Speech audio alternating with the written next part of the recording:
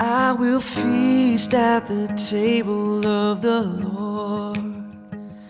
I will feast at the table of the Lord. I won't hunger anymore. Welcome to The Table. You are listening to the Kingstown Communion podcast with lead pastor Michelle Matthews. The Kingstown Communion is a new United Methodist Church existing to gather people into communion with Jesus Christ through courageous conversation, creative community, and collaborating for the common good. We worship at Island Creek Elementary School, 7855 Morning View Lane, every Sunday at 10 a.m. For more information about upcoming events and opportunities to serve, visit our Facebook page, facebook.com/Kingstown Communion. We're glad that you're listening along with us. If you live close by, we hope you'll join us for worship in person. And if you ever feel so inclined to help us by giving financially, you can do so on our website, kingstowncommunion.net. At the table of the Lord, there is peace at the table of the Lord. The Lord my God was in the way of life, to walk the road rejected and despised, that you might know the weakness I possess, and be my rock of strength and righteousness.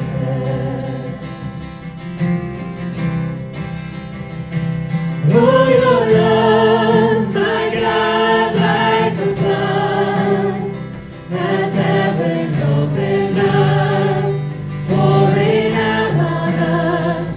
Oh, praise the King who came to the world. Today's scripture comes from 1 Peter chapter 3. Now listen for the word of the Lord.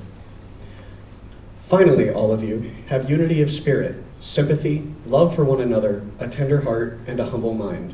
Do not repay evil for evil or abuse for abuse, but on the contrary, repay with a blessing. It is for this that you were called, that you might inherit a blessing. For those who desire life and desire to see good days, let them keep their tongues from evil and their lips from speaking deceit. Let them turn away from evil and do good. Let them seek peace and pursue it. For the eyes of the Lord are on the righteous, and his ears are open to their prayer.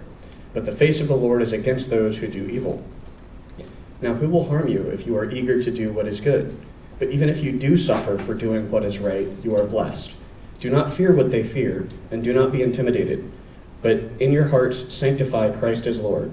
Always be ready to make your defense to anyone who demands from you an accounting for the hope that is in you. Yet do it with gentleness and reverence. Keep your conscience clear, so that when you are maligned, those who abuse you for your good conduct in Christ may be put to shame. For it is better to suffer for doing good, if suffering should be God's will, than to suffer for doing evil. For Christ also suffered for sins once for all, the righteous for the unrighteous, in order to bring you to God. He is put to death in the flesh, but made alive in the Spirit, in which also he went and made a proclamation to the spirits in prison, who in former times did not obey, when God waited patiently in the days of Noah, during the building of the ark, in which a few, that is, 8 persons, were saved through water, and baptism, which this prefigured, now saves you, not as a removal of dirt from the body, but as an appeal to God for a good conscience, through the resurrection of Jesus Christ, who has gone into heaven and is at the right hand of God, with angels, authorities, and powers made subject to him. The word of the Lord for the people of the Lord. Thanks be to God. Thanks be to God. Let's start off this morning by watching a clip from Fred Rogers. There are many ways to make pictures and letters and clouds. There are many ways to tell and show people you love them. There are many ways to say I love you. There are many ways to say I care about you. Many ways, many ways, many ways to say I love you. There are many ways to say I love you. Just by being there when things things are sad and scary just by being there, being there, being there to say, I love you. Cleaning up a room can say, I love you. Hanging up a coat before you're asked to do it. Drawing special pictures for the holidays. And making plays. You'll find many ways to say I love you. You'll find many ways to understand what love is. Many ways, many ways, many ways to say I love you. As you grow, I trust that you are finding many more ways to show and tell people that you love them.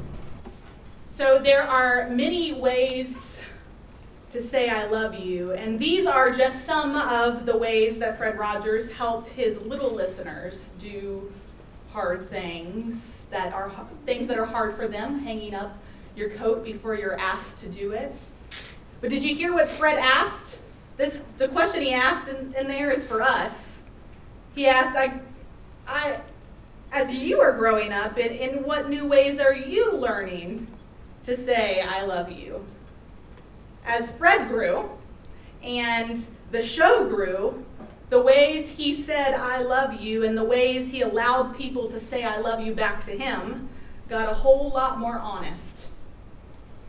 And so when we hear Fred sing this song, there are many ways to say I love you. We are to hear with those words that some of the ways we say I love you are not so sentimental, but are much harder.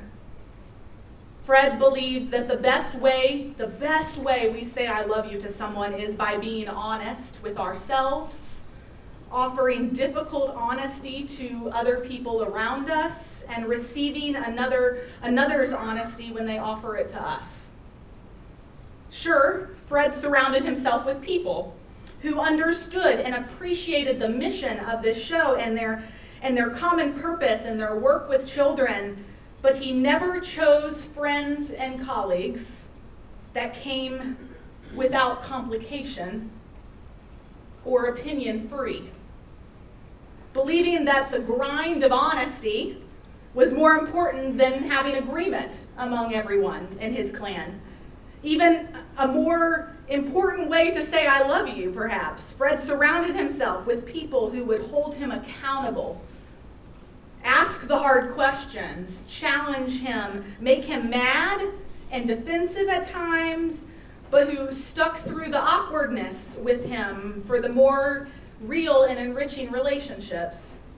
When Fred said there are many ways to say I love you, he was thinking about Betty Aberlin, his collaborator and his co-creator, the one who knew Fred well enough and loved Fred full enough to say things like this: Fred, this might be offensive to women. Fred, have you thought that this might be offensive to African Americans? Fred, the way you said that may not come across well with gay people. In February of 1991, Betty Aberlin was deeply concerned about the Gulf War and the neighborhood's relative silence about it. And she requested that they at least play the older episodes about conflict, about war that they had done in the past, because they had been so controversial, but they did good work. And Fred said no. He said they were too controversial before, we were not going to touch it again. And so in a fiery letter to Fred, Betty Aberlin wrote this: when I was young, I remember hearing how the Jews were exterminated in part because good men and women did nothing to prevent it and did not talk about it. Now the people of Iraq are being slaughtered, and children in Israel and in the U.S. are terrorized and traumatized and brainwashed and placated. And your decision, Fred, to not refer to or air at least our previous recordings about conflict and about war, when God always is calling us, she said, always is calling us to proclaim Christ's peace, it has me stunned, Fred. I'm disappointed in you. It was what you did not do and did not say that offended me. And I strongly disagree with this decision. But I will continue to love you and work to forgive you, but I will be questioning my capacity to collaborate with you ongoing. And those are strong words. But Fred said that they made him all the better. Honest conversation and accountability are the best way to say I love you. While Fred sang there are many ways to say I love you, the Apostle Peter, speaking in our text today, sang a similar song. Peter, writing to Christians scattered as exiles and refugees and aliens throughout Pontus and Galatia and Cappadocia and Asia, followers of Christ who were pressed on every side, persecuted, oppressed, sometimes martyred for Christ, and yet willing to take on the suffering of Christ, Peter said to them, it is hard to do what is good. It is hard to say what is good. It's hard to be honest, to say what needs to be said. The mark of a Christian is being eager to do the good anyways. Is being eager to say, I love you with honesty. The early Christians knew plenty of people who had been harmed, who had suffered, who had died doing the good work of Jesus Christ. But it is in suffering to do what is right, to say what is right, to speak up when it is necessary, that is the task and the blessing of being a Christian. So Mr. Rogers called this the essential way to say I love you. But Peter calls this always being ready to make a defense for the hope that is inside of you. Peter says, do not fear, do not be intimidated, but demonstrate your love for God and one another by always being ready to make a defense to anyone who demands from you and accounting for the hope that is in you. There are many ways to say I love you, and one of the best ways is to defend the hope that is inside of you. And this is where Peter's understanding of what it means to be a Christian diverges from most understandings of what it means to be a Christian. I don't know, I grew up in a church where there was a saying, and the saying goes something like this: don't smoke, drink, chew, or go with girls who do. You heard that before? Maybe? No. Okay, all right. Don't smoke, drink, or chew, or go with girls who do. It's like Christian morality at its best. If you grew up in certain parts of the Christian tradition, maybe more conservative or fundamentalist strands of it, you know it all too well that Christianity gets summed up in a series of actions that are not to be done, or ways of being to stand against. And if you learned Christianity in this way, like I did, you might think Christians are primarily the kind of people who don't do things. I've been a part of churches that were known for not being allowed to wear shorts or not being allowed to dance. It's easy to perceive that to be a Christian is to not do certain things then. This is not the version of Christianity that is often experienced by everyone, though. Some of you might have grown up in churches in which you were more familiar with this. Maybe you grew up in churches that are known for a different kind of not, namely not being any different than anyone else around you. Maybe the Christians who shaped your vision of Christianity then are just like all the other people around you, mostly nice, not very confrontational, a little boring. Perhaps what you learned is that to be a Christian means to maybe vote in a certain way or to have manners and morals typical of the culture and social context around you. Perhaps being a Christian has seemed socially and culturally convenient. And it's easy to perceive that being a Christian is not to be much different. than who you would be otherwise if you weren't a Christian. And this not any different version, so it's the not doing things version or the not any different version of Christianity, it's often experienced by those outside and inside the faith as relatively inconsequential to my life. This doesn't really affect my life much. But neither of these versions of Christianity, defined by the nots, the not doing certain things or the not being really all that different from anyone else, is not the kind of Christianity Peter is referring to here. Peter tells a church that Christianity is to be known for doing what is right, saying what is important, and making a defense for the hope that is inside of you. To not be about what we don't do, but what we actually do. To not look no different from anyone else, but to force honest conversation, to bring what matters to the forefront, to hold people accountable, to account with loving kindness and humility and gentleness for the hope that should be pouring out of you. And Peter expects those who are not followers of this way to demand an account from Christians. Surprisingly, he does not expect them to demand an accounting for Christians being judgmental or legalistic or mostly nice.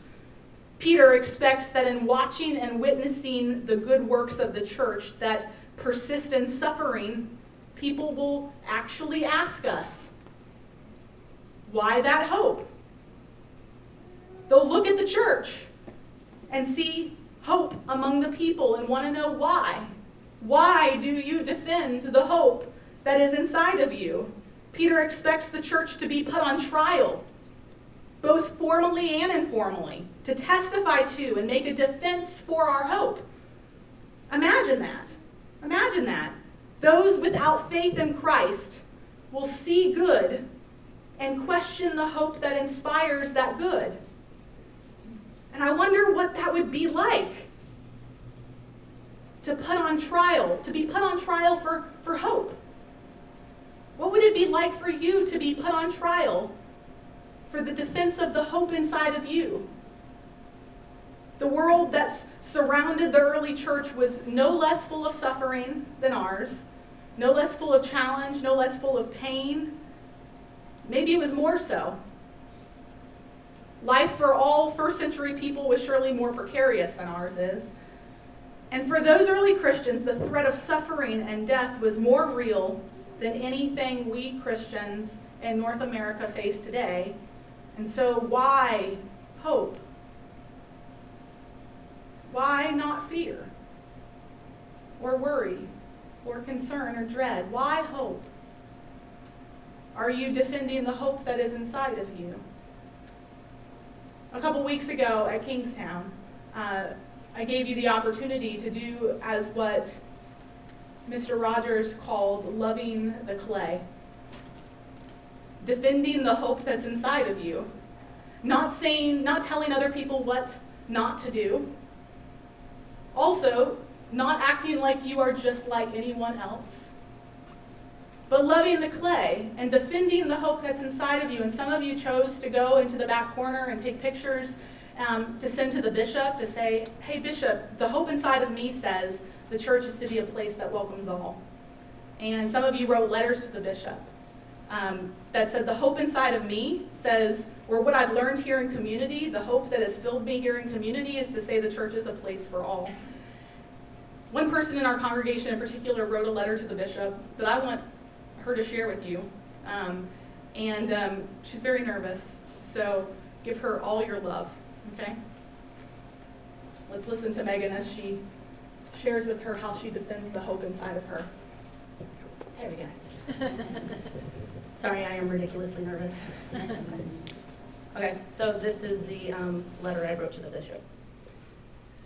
It's not personal. I keep repeating that to myself, like in doing so, it will take away the sting.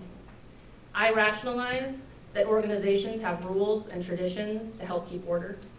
They have to draw the line somewhere. The wheels of change turn slowly.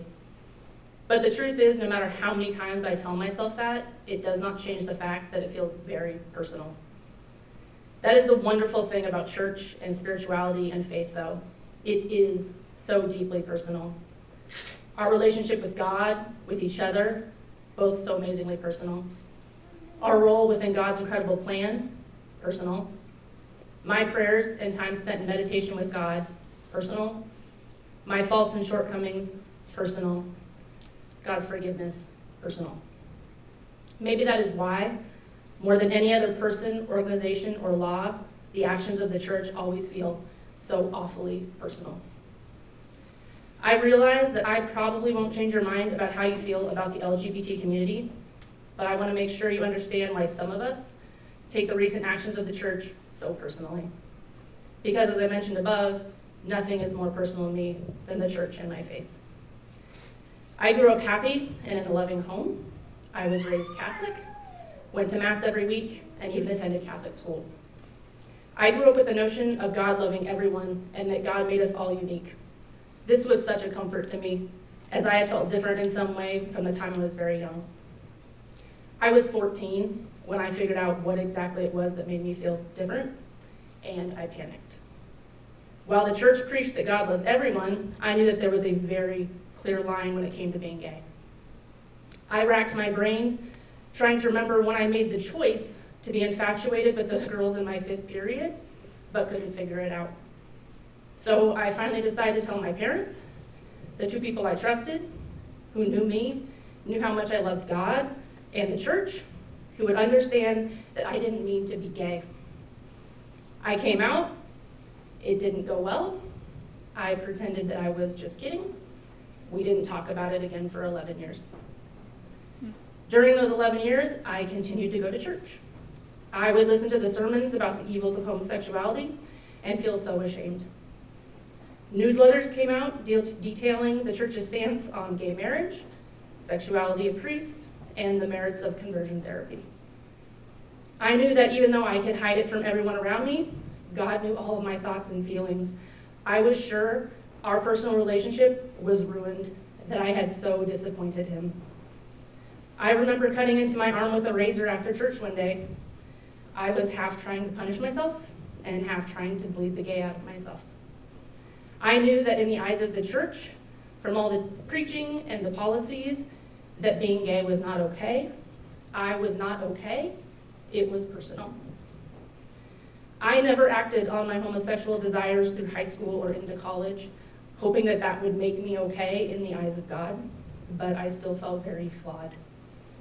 When I found myself attracted to one of my roommates in sophomore year of college, I dropped out and joined the Marine Corps.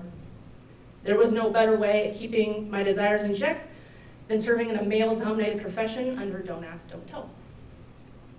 I didn't want to be gay. I wanted to be something that would be pleasing to God.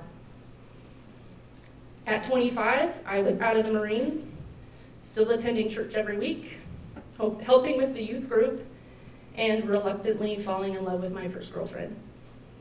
It was then that a member of the church asked to take me out to coffee. He bent his head to pray before we ate and proceeded to tell me that he knew I was gay. The next hour was filled with his plans and others who had found out about my sin to write the bishop to make sure that I was removed from helping the youth group. We have to protect the children, he said. He also mentioned that he would make sure that I was denied communion until I sought forgiveness and my soul was cleansed. He suggested that I seek spiritual counseling or a camp to help fight my unnatural perversion. He wasn't saying anything that wasn't church policy. Everything I heard that day, I had already heard from my priest sermons and the policies handed down from the church leadership. But there was no denying that this time it was very personal. I left the church and spent the next many years very lost. My parents had chosen to stay with the church. I shut down spiritually, feeling unworthy of a personal relationship with God. I made a lot of bad decisions during this time. Looking back, I think I was mostly trying to match whatever evil it was that everyone else saw in me. Thankfully, I happened upon a good counselor and got my life back in order, well, except for my faith. My faith and my relationship with God seemed irrevocably shattered. Then something amazing happened. I met a woman who I could share all of me with. Even those messy, unsure, mad at God for making me this way parts. In her, I see all the best parts of Jesus and the faith I used to cling to. Love, compassion, forgiveness, gentleness, and patience. She became my wife and a constant blessing to my life. She too, being gay, has struggled with church and her faith, but like me, never lost her desire for a personal relationship with Christ and a church. So with each other's support, we vulnerably ventured out to find a spiritual community that would welcome us as broken and different as we are. We were blessed to find the Kingstown Communion. It was full of people who didn't think that our being gay made us unworthy of God's love or being participants in all aspects of worship. It felt wonderful to be part of a spiritual community again, and I felt that wall that I had put up between God and myself start to come down. When the Methodist Church decided to uphold the restrictions for the LGBT community outlined in the Book of Discipline, it all came flooding back. Feeling dirty, less than, unwanted, and feeling unworthy of God's love and grace. I watched as church leadership cling to views on who I am and how my very being affects the church, as if my being fully included at my place of worship, making church and faith a part of my marriage, and working on my relationship with God somehow threatens them or their institution. I know that you probably didn't want to know this whole story, and that it probably won't change how you feel about me and my life, but I hope it impresses upon you the power that church leadership, that you have on making people feel worthy of a relationship with God and the church. I know that puts a lot of weight squarely on your shoulders, but my guess is that you entered this profession because of the important and weighty work that church can do. That work can either reflect the love and compassion of Jesus Christ, or it can inflict harm that takes a lifetime to mend. Please remember as you make decisions that the church, God's church, is not a building or an institution, it is people. People who are wonderfully different. Some who are assured of their faith and some who are struggling. Some who feel worthy and some who don't. Some who are straight, some who are gay, and the list goes on, but all of us people.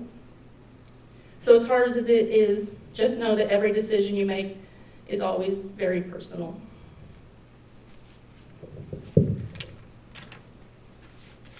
So that's what I wrote to the bishop. I want to say to you, the people of Kingstown Communion, I want to first say thank you for welcoming Carly and I into your community without hesitation or judgment. It has meant a lot to us, and frankly, at times it still takes us a second to realize that there isn't some sort of catch. Never a, we love you despite your sin, never love the sinner but hate the sin, never even a, we accept you anyway. Second, I know that my letter was directed at church leadership, but what I really want us as a community to understand is that our fight is, or should be, bigger than just gay clergy or weddings. I hope that my story helped you see that this is bigger. It is about making sure that a person never sits in church hating themselves. That nobody ever has to have the thought again that when something bad happens to them, that maybe, just maybe, they're being punished because God doesn't actually love them.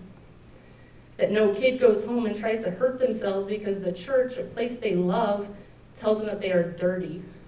And that nobody ever feels that they are not worthy of God's love because of who they are. Again, thank you for being a community that is willing to take a stand, take on the hard work of this fight, and for being willing to have the hard, uncomfortable conversations like this. And finally, thank you for being patient with us as we slowly start to realize that this really is a spiritual community that loves and accepts us for exactly who we are, and that just maybe, God does too. Be filled with kindness and compassion for the one for whom you loved and gave your son for humanity. Increase my love, help me to love like you do.